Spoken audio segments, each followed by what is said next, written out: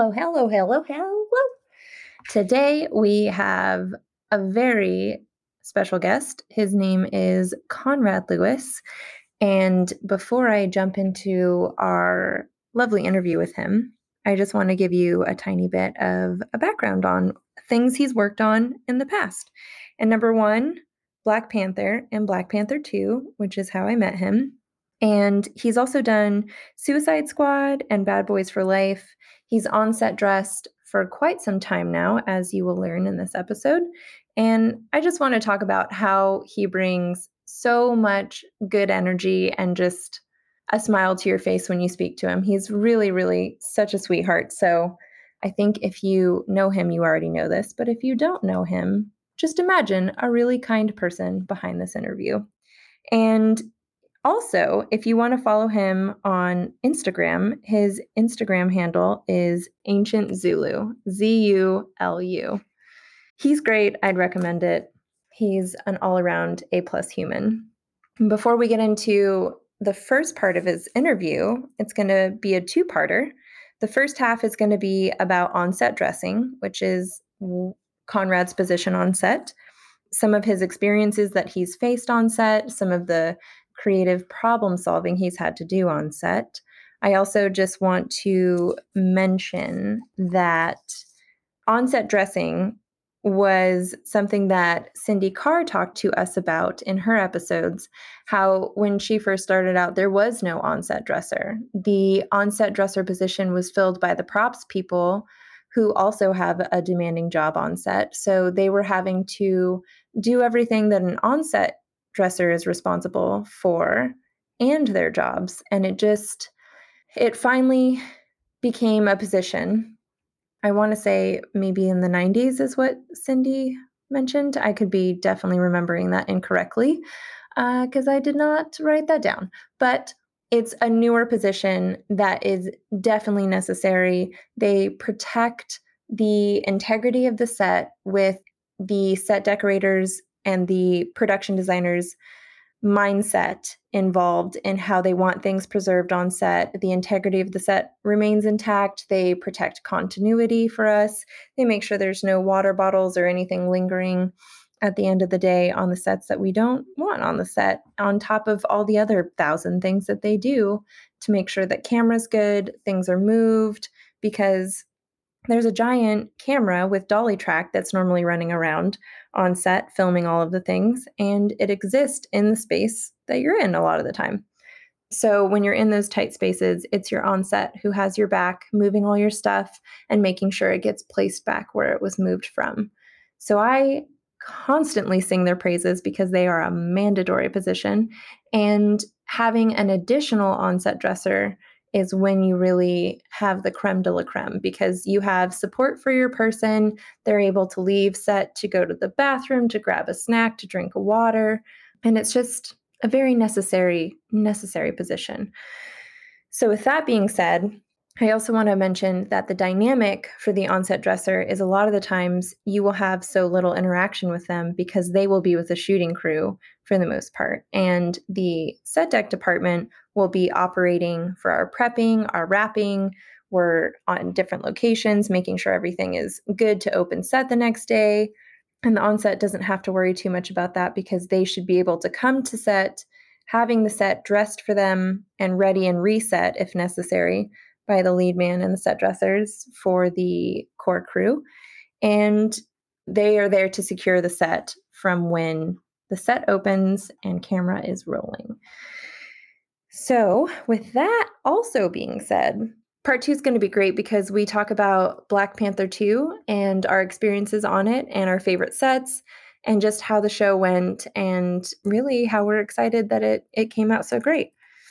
So that will be part 2, and there's going to be lots of spoilers in that one. So if you haven't seen the movie, maybe skip that one. But this one, you're safe because we're going to just talk about on-set dressing and some stories to do with that.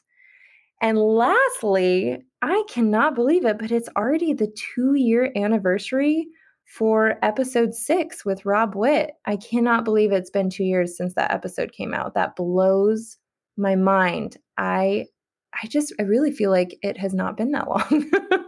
I had talked to Rob earlier and he was saying that it feels like it's been even longer. And I was like, I just can't believe how fast time is going. It seems like you blink and it's been 5 months, which is super wild.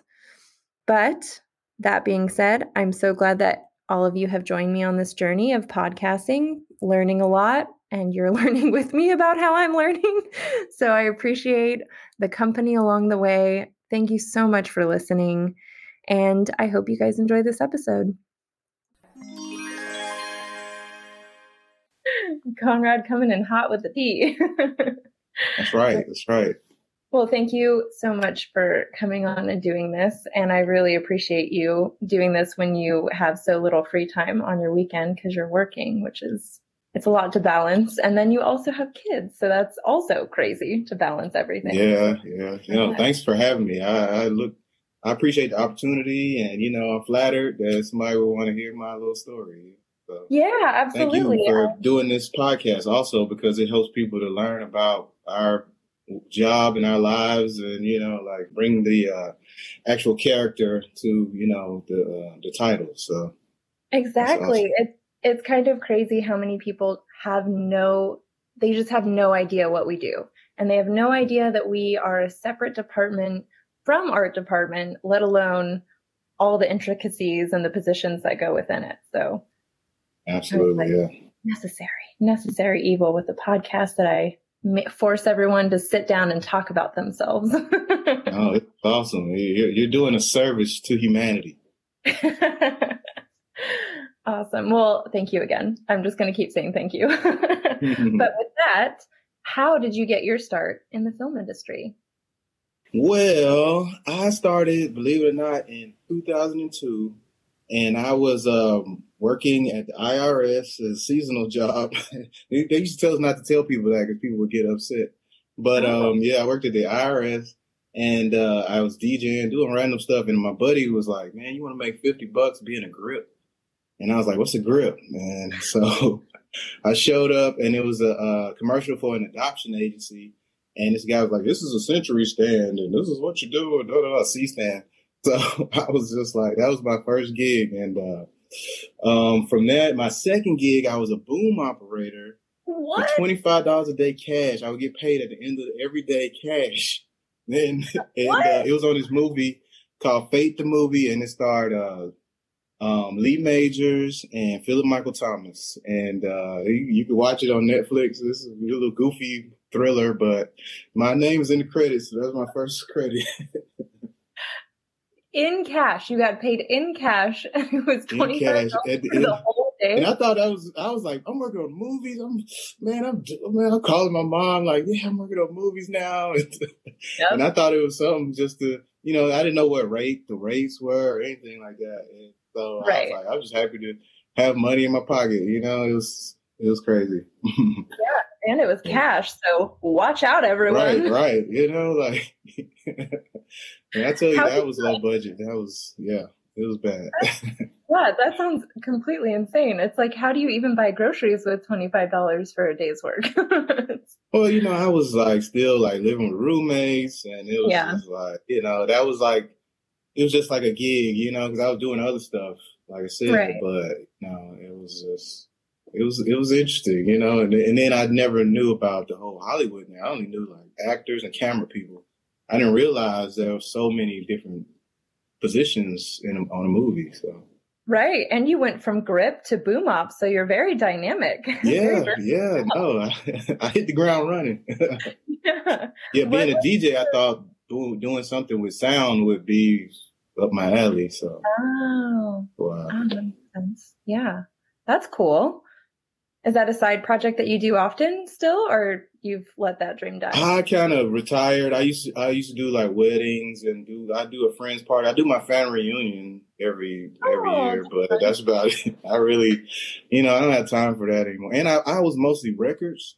So, and now everybody's digital. So I'm old school. Yeah. I don't want to lug around a bunch of records. I'm too old for that now. That's what you'll have to hire your kids to do later. Right. Yeah. My daughter she's 16. She's been taking over the reins. So yeah. There you go. Put her to work.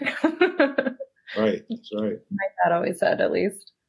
What led you to onset dressing? Because you went from one thing to another, and now you're an onset dresser primarily, right? Or Right. Yeah.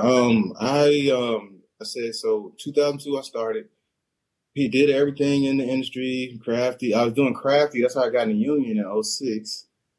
I was doing audio on a short film, a little indie project, and the guy, Sean Jester, who's a lead man in town, he was like, "Man, you want to come and help me? I'm putting together the Tyler Perry studio." This was when he moved to Greenbrier Studios, oh and he built wow, like all these facades outside, and he needed some set dressers. So I went and helped him on that, and then directly after that, I worked. This was around the time the incentive came into town, around 2007, 2008, when okay, Georgia yeah, tax incentive came. yeah. And I did a movie, Van Wilder 3. They were just like the guy I was working for, Dan Post, who used to be the lead man at Walking Dead for years. Now he's kind of doing his own thing. He was like, "Man, I need you to be on set for this show." And I went and, and I liked it. And, I had the personality for it because the first day the producer was like, "I don't like these leaves. Get rid of these leaves. Where's the set dresser?" So I run over and I'm like, "Here, I'm here." And he's like, "I like clean lines. I want all the leaves gone off of these stairs." And swept the stairs and, and everybody was afraid of him. But, what I'm saying, I was, having a dad that I had who had like a military background. I was like, if I can handle my dad, I can handle this dude. So he was actually nice to me. He liked how I worked. And so, everybody was like, "Man, you're a good on-set dresser. You should do this." So, the rest is history. It's like from then on, I pretty much did on-set dressing. And sometimes I would go back and just be a regular set dresser. But Yeah, as the like movies and TV shows started ramping up, that's kind of like I kind of got pigeonholed into doing just that. But it's there been you go. good to me. I had, much success being an on-set dresser. It's a really hard job. Which how would you describe the position of an onset dresser for people who may not know what it is? Okay, all right. My wife I had to use what she tells people. So what she says is my job is to manage the set and the vision that the production designer and the set decorator puts forth. In doing so, I have to also manage what the director wants to change or see creatively. And so sometimes that can conflict. But I'm kind of like the middle person between those two to kind of make sure that the set dressing is getting seen, but the director is seeing what he wants to see. And there's also like a third element of like the camera people, because a lot of times they'll need things in positions for the camera to be able to operate or to be able to see things that look cool, or maybe build some foreground to, help their shot. And so between those three elements, I'm kind of like working to make it all happen. So that's kind of what an on-set dresser does. I wish I could pull up John Hamm. I don't know, his actor, but he has an interview where he used to be an on-set dresser, and he was like, "It's kind of Oh, I wish you should check it out because he explains it really well." But he was just like, "It's a really job that people don't think about, but it's kind of very necessary." It just kind of falls through the cracks because most of the time I'm just like picking up water bottles and coffee cups, so right. it's It's not it doesn't. as people think it is, but it also has a lot of weight of what gets seen at the end of the day. Absolutely. I mean, you're the last line of defense between like a crappy set and something that's beautiful, that's gonna be a historic thing because it's gonna last forever. Exactly. It's right there on camera. Yeah, yeah, Your wife yeah. sounds like a smart lady. Is she in the industry as well? You know what? We met on that movie. I said I was the boom op. She was a PA, and we No met on that way. movie. And after that, she was like, "I can't do this anymore." But she's a paralegal actually.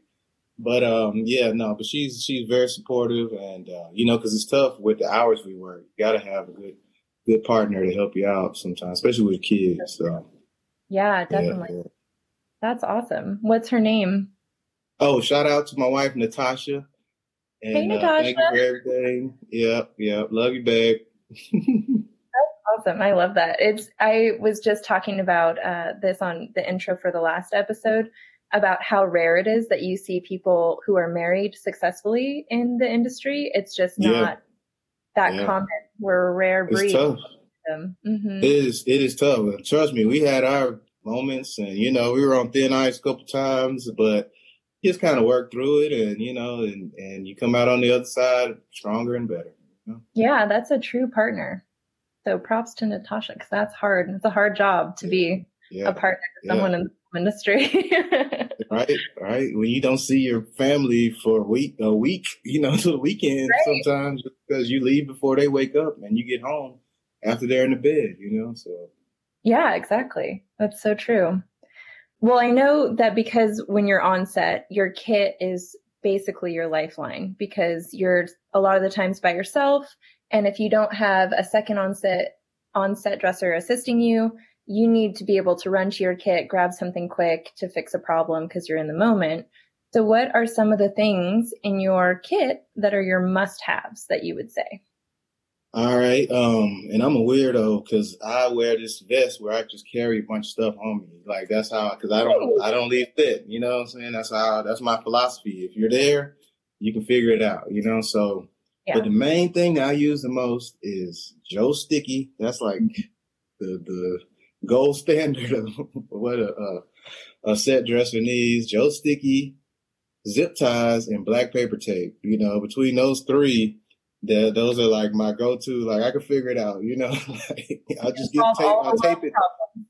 Yeah. Oh my God, you just wouldn't believe how many things that a little piece of black paper tape has solved. So. Oh yeah. That's my main things, and of course they're like my tools, and because when you doing stuff, it's random. But a broom is a huge thing too, because you always need to broom things out of the way. Something for the set, for the crew, so or make sure that the set is clean. Sometimes you have to make sure the set is dirty, so you got to broom dirt into the set. So. It's true. Yeah, it's Do you have any stories of when black paper tape just really saved your life? There'll be like a flashing something in the background, and they'll be like, there's something on. And especially when I worked Walking Dead for years, and in that society, there was supposed to be no power and nothing. So if there's a flashing red LED something, I have to run over and cover it with black paper tape, and it'll be after they're rolling, and I'm just running in at the last second to, all good. But no stories in particular that I could think of, it's like just in general.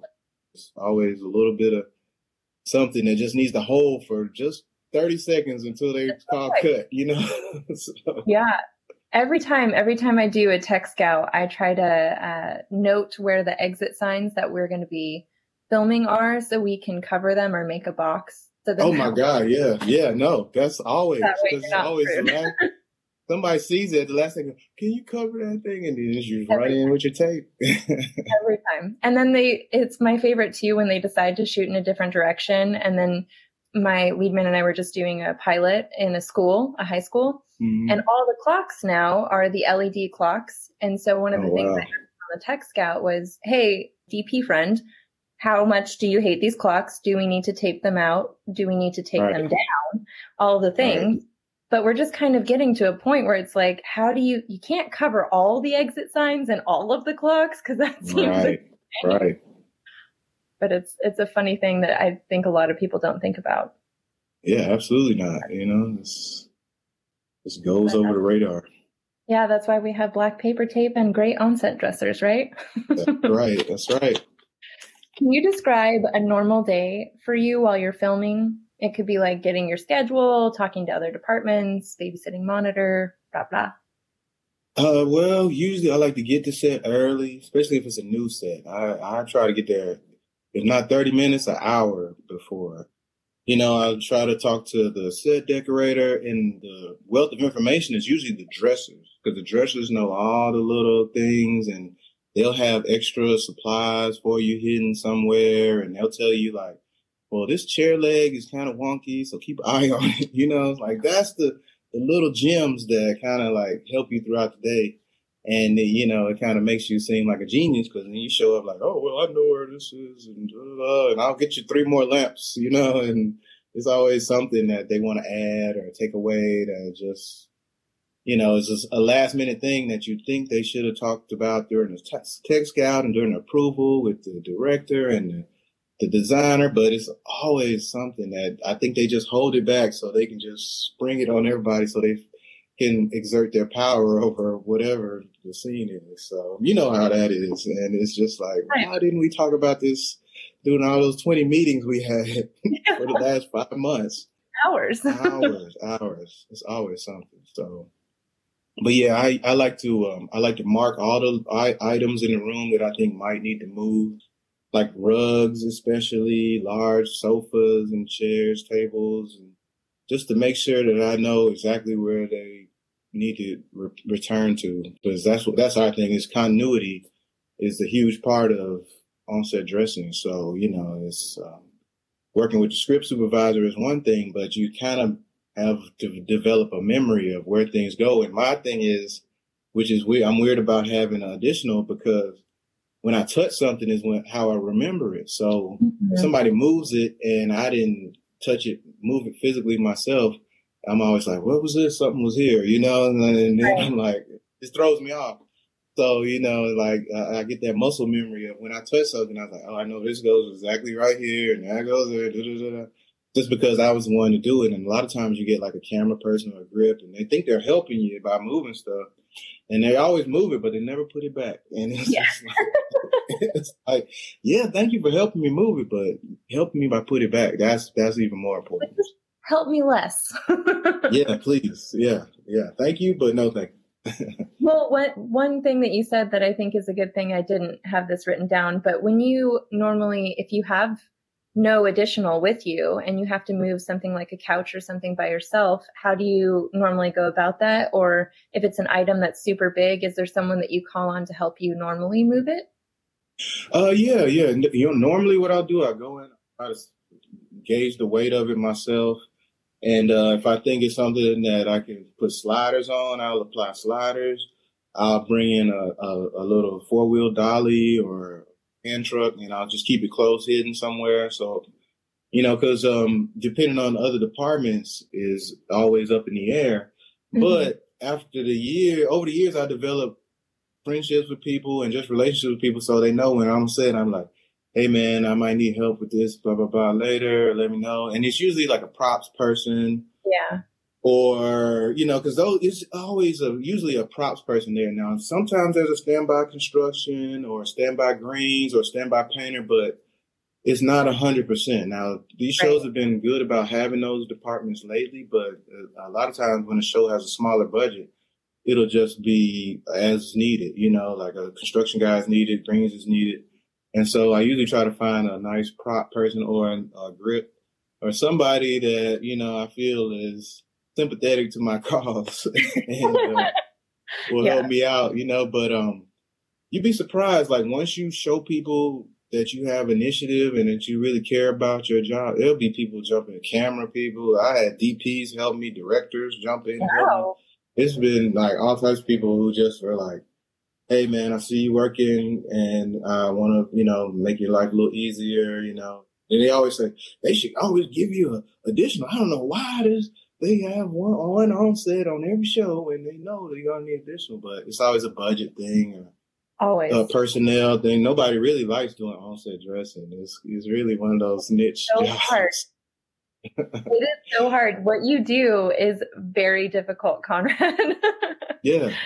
And it's never the job, it's the people. It's always some weird dynamic, and being on set, a lot of the set dressers, they get attached to the set. So when things are getting moved or, they're setting coffee cups down, a lot of people take it personally because this is their job. I mean, yeah.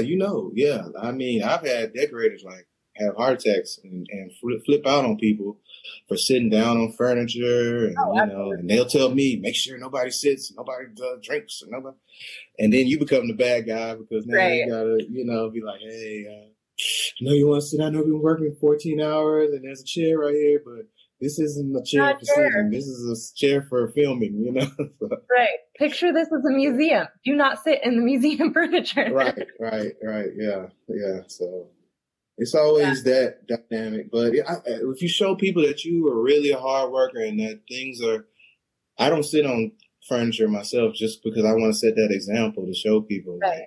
Like, even though I am in charge of this stuff, I will not sit down on set pieces because I don't want you guys sitting down on set pieces thinking that it's all good. So. Right.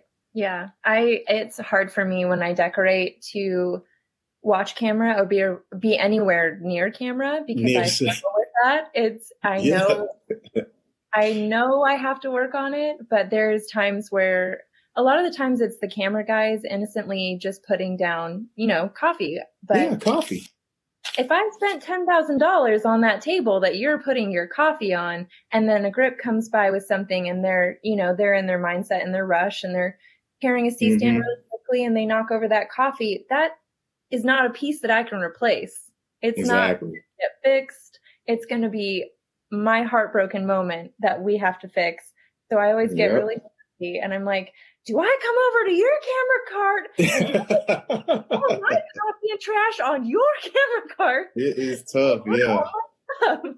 Yeah, it's always the people, and it's just like you have to kind of like shame them into not doing that stuff, like just make it just, because with the anger part, that route just makes them push back harder. Oh, absolutely. And so you really just have to like make them like, sorry, you just ruined the set. So, we only had this one table, but, now here it is. And then the ADs get involved and producers get involved. Like, no more food on set. So it's horrible that it has to be that way. And that we have to tell grown people not to put things down that may destroy the set. But it's that dance that we do every time. And my hat is off to you and other decorators who, because I know it's tough. They usually they'll do this beautiful set. And then the first thing they'll be like, take all this out of here, video. Get rid of all of it. Yep. Oh, God. Oh, I have a story. This show I'm on, we were doing this huge scene in the mall. The dressers put this red carpet down and created like this Santa, where Santa takes pictures with kids and sits. Right. That's right. Amazing. They had to spend like $100,000 on this beautiful just setup. Oh, first thing, the PAs are like, can we put the video village on the red carpet down there? And I had a heart attack and I was like, no, we have not seen that set. That set shoots tomorrow. There's a huge mall we're in. You can put those tents anywhere and those chairs anywhere. So please find another place. And, and they respected that. And, but I might have came across a little, harsh, but I was like, I'm sorry if I'm, being rude, but this is, I'm saying, very important set and we need to keep it pristine before we film it. So, and they understood and, but it's a lot of these guys, they just do what they're told blindly and they're not thinking, they just want to make their ADs happy or their bosses happy. Right. And I understand that part of it too. Fastest way possible too. It's nature of the beast, right? Always. Yeah, exactly. What would you say is one of the most challenging parts of your job? That's it. Just dealing with the people who, don't understand what my job entails because they have their job. They have to put their C-stands here. They want to put the lights there. They need to get the camera here. And, and it's just like again, I bring up Walking Dead or when we did construction scene in Suicide Squad. There's trash on the ground, but this trash is set dressing trash. So people will just drink a water bottle, drop it, coffee, drop it. And it's like, well, I'm just adding to the trash. And it's just like, that's not it's not beautiful trash though. That's just like regular trash. We want the good trash. And it's this dance we do, to just try to get people to respect the set until we finish filming it, not steal things off the set. Oh my God. Until we finish filming it, because the people that make the most money always show up like, oh my God, this is wild. Where'd y'all find this? Oh, look, you think I can have it at the end of the set too? Are you selling it? Is there going to be a sale? I mean, literally before we film it, they're like putting dibs on everything. So I know you get that all the time where people are like, talk to Shannon about this thing, this rug. It looked nice in my house. And I'm just like, you make twice the money she does. You could have bought this, It's really weird how people shop from the sets. Oh, yeah. And it's like we just lugged it around. We've carried it up this crazy staircase. It's not in the greatest shape after we've done what we needed to do to it. Exactly. Want this? Just go to a store and buy Right. something like it. Right. It never ceases to amaze that they just like they want it. They see it, and it's like, oh my God, it's here, and it's easy for me. So, and me being kind natured, I'm like, come on, man, no. And I'd be like, I just say, just take it. Go put it in your car, and I'm sure the cameras will see you taking it. So, it's fine. Don't worry about the movie, and they get the hint. You know what I'm saying? So that's I find to deal with people, you kind of got to use reverse psychology. Right. It Yeah. kind of helps. Oh, I'm sure you see it all too. That's Yeah. wild. There's recently I worked on a show, and there's an asset manager for this particular company, and they have a warehouse full of assets for this company, and other Mm-hmm. shows that are under the company can shop from them. And Mm-hmm. set that was very, very expensive and very, very large. It was built on stilts in the back of Tyler Perry.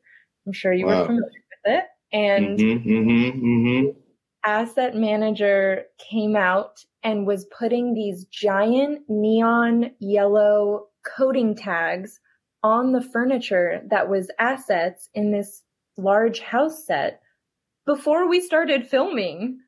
Wow. And so I walked up to her and I was like, I'm sorry. We haven't filmed yet. And she was like, yeah, I know. I'm like, these are neon barcodes and we're about to film the set today. Like, why are you putting tags on them? Yeah. And she's like, oh, I'm just getting ahead of the game. And I'm like, how is this? Oh my God. It's like clueless, but you got people, their tunnel vision on their job. Right. And so they don't, they're not thinking past what it takes to complete their job. And, there's conflict. So. Right. I'm just like, how in the world is this? We're really having this conversation right now? Yeah. It's crazy. Yeah, you would think it would be common sense, but common sense is not common, as my dad would say. Yeah. It feels like I try to liken our industry to sort of a vacation almost. The way people behave on vacation is kind of how they behave in the film industry when they, number one, go to set, number two, interact with people. They feel like they're entitled and owed something, like we're in a service industry of some kind. And it's mind-boggling. I'm like, do you act this way at home? What? Yeah, right. Yeah, like, yeah, it's wild. Wow, people are wild. People are crazy, and this, I think that whole, I don't know if you've heard this, cinematic immunity. People feel like they're above the law because they work on films, and and they have this, everybody wants to be in Hollywood, and they hold you in such high rapport. And they just think that, oh, I can do whatever, this is, it's my stuff. Right. Which is just so wild. I'm like, how is this? Crazier things have happened. So I'll say that. Yeah. Well, since you're normally such a lonely island on set, who becomes your biggest ally while you're working? I, believe it or not, go to the first AD for information, because being alone, information is power. So, like knowing what's coming next, I can have things moved out of the way already, so they're not waiting on set deck to do anything before they come, or I can prepare and have it ready for them to film in that direction. If we're turning around in 5 minutes, then I can go and get it ready, so I'm not scrambling at the last second, and that helps a lot. And that's key, because, when you're alone, it's just, you have to make it, you don't have any help. So, you can't be like, well, wait a minute, while this person goes and do this. You have to make it happen at that time when they're ready, and they don't want to be waiting on anybody, especially said that, they'll wait on grips, they'll wait on electric, they'll wait on camera, But props, they're waiting on special effects. Yeah. But like props and set deck, and there's a couple other departments where they're just like, Nope.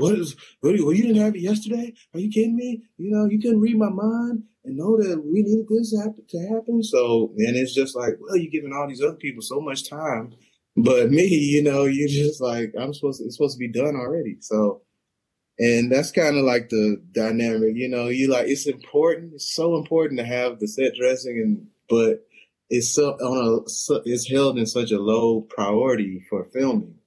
Yeah. And until like there's a problem. Right. So I don't know when that'll ever be resolved, but until it does, then I feel like, information is power. Now prop people usually help, but again, it depends. Like I've got people who are like checking on me, you need anything, Conrad, blah, blah, blah. And then I got people who, even though we have the same good relationship, they're just kind of laid back and they don't really hang on set a lot. So, they're not as helpful as some other people. Like the show I'm on now, the guy, he's a construction guy. He's standby construction, but he always comes in and helps. And, if I need to go to the bathroom, he'll be like, yo, I got you. And so his name's Kenneth Cole. I shout out to Kenneth Cole. He's a good dude. And he always helps me on that. And we've done like a few shows together. We did both Black Panthers, Bad Boys, and, and so, and then when I see him, I'm like, all right, I got somebody I know is in my. That's awesome. It always depends. So, yeah. But sometimes there is people that help. Yeah. And I mean, I just feel like you guys get such the shaft in the on-set dresser position, because it's always like the 2 seconds that you leave set to go grab a snack or get some water, go to the bathroom. Everyone's like, the whole set is burning down. It never fails. It never fails. Yeah. I always tell people like, oh, you want us to roll camera? I'll go to the bathroom. And then as soon as I leave, Conrad, we need to do this roll camera. We're going to have it. And they're like, see, I told you. Every time. Every time. Every time. So, yeah. Are there any aspects of the position that you'd hope to see changed in the future? I guess just more of the respect aspect of set. And I would say that having an additional, but sometimes you just don't need an addition. Sometimes this person just gets in your way. Not to be rude or anything, but it's just like, especially when you're moving, it takes longer to explain to somebody what needs to happen than to actually do it. So, and I think I don't want to shoot myself in the foot, because I think that is something that should be not.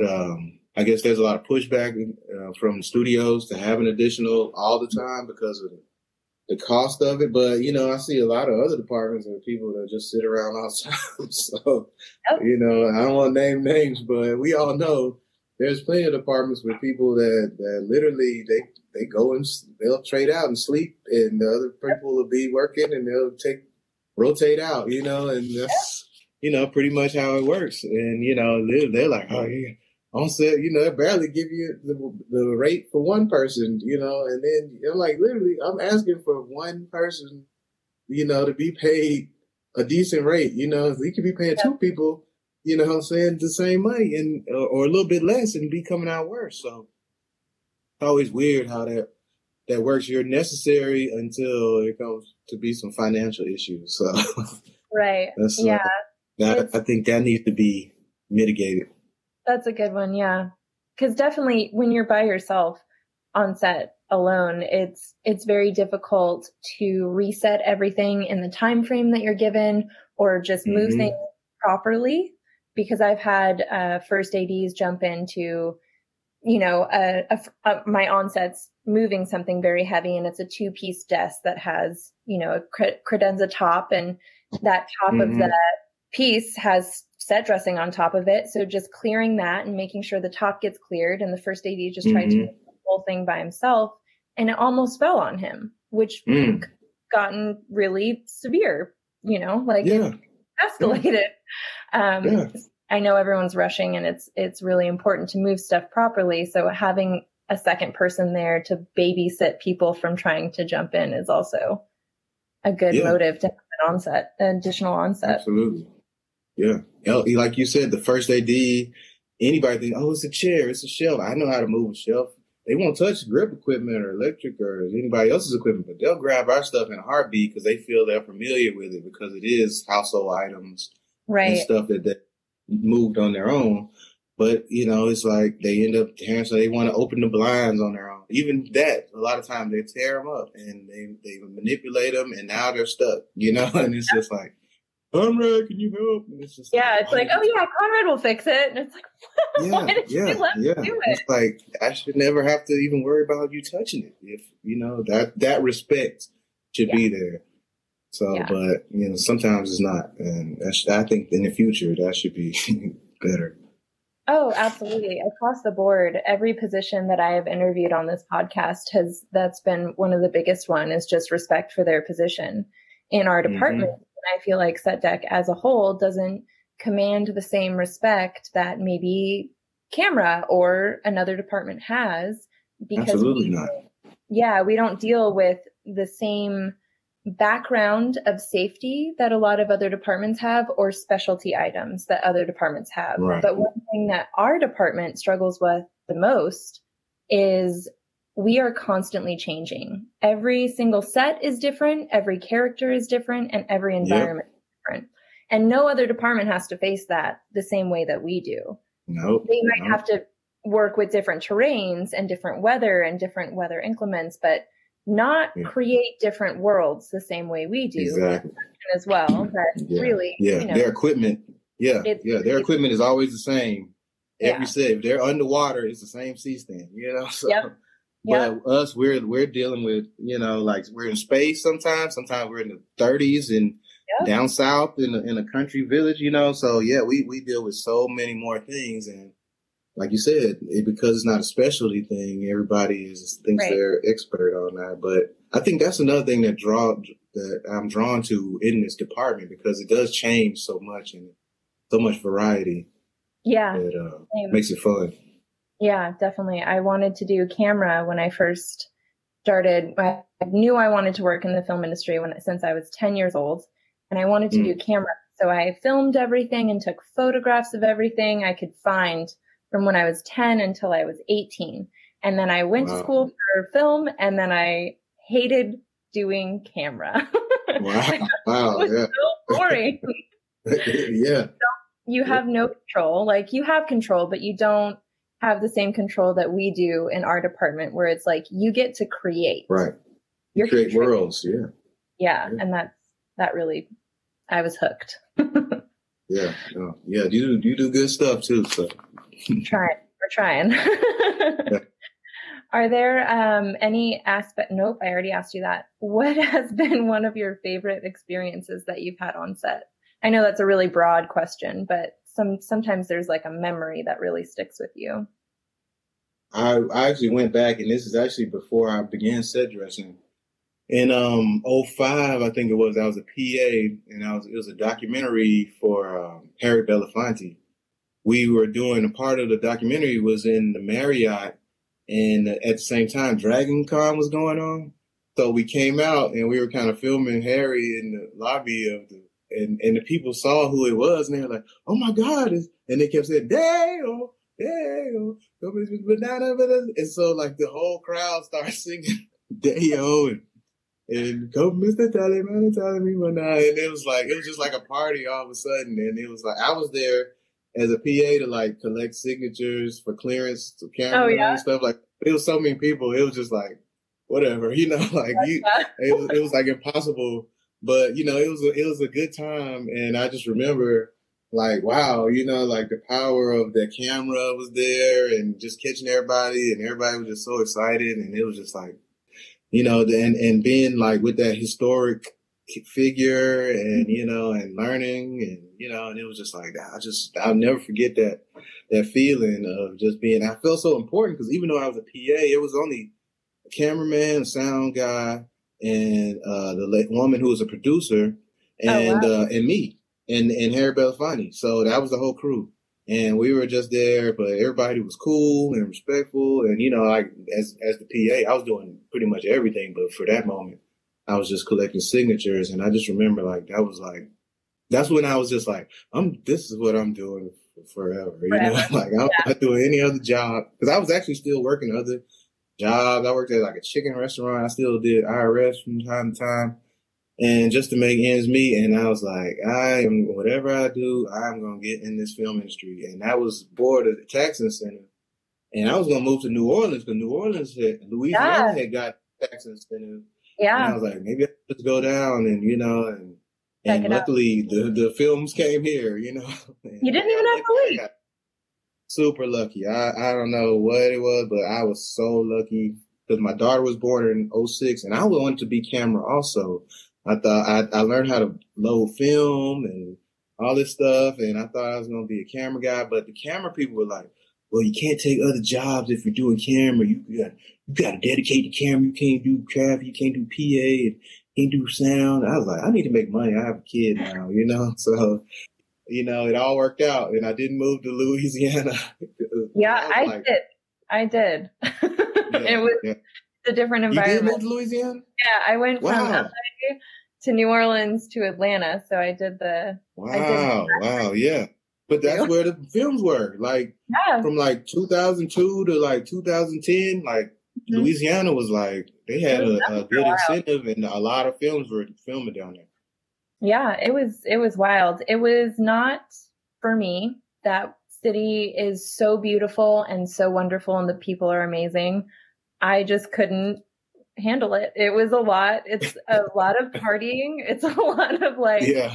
crazy, and the jobs Yeah. that Yeah. I was getting were just so hard. I was like, I'm gonna bow out of this one. There's just places that beat you, and New Orleans was it for me.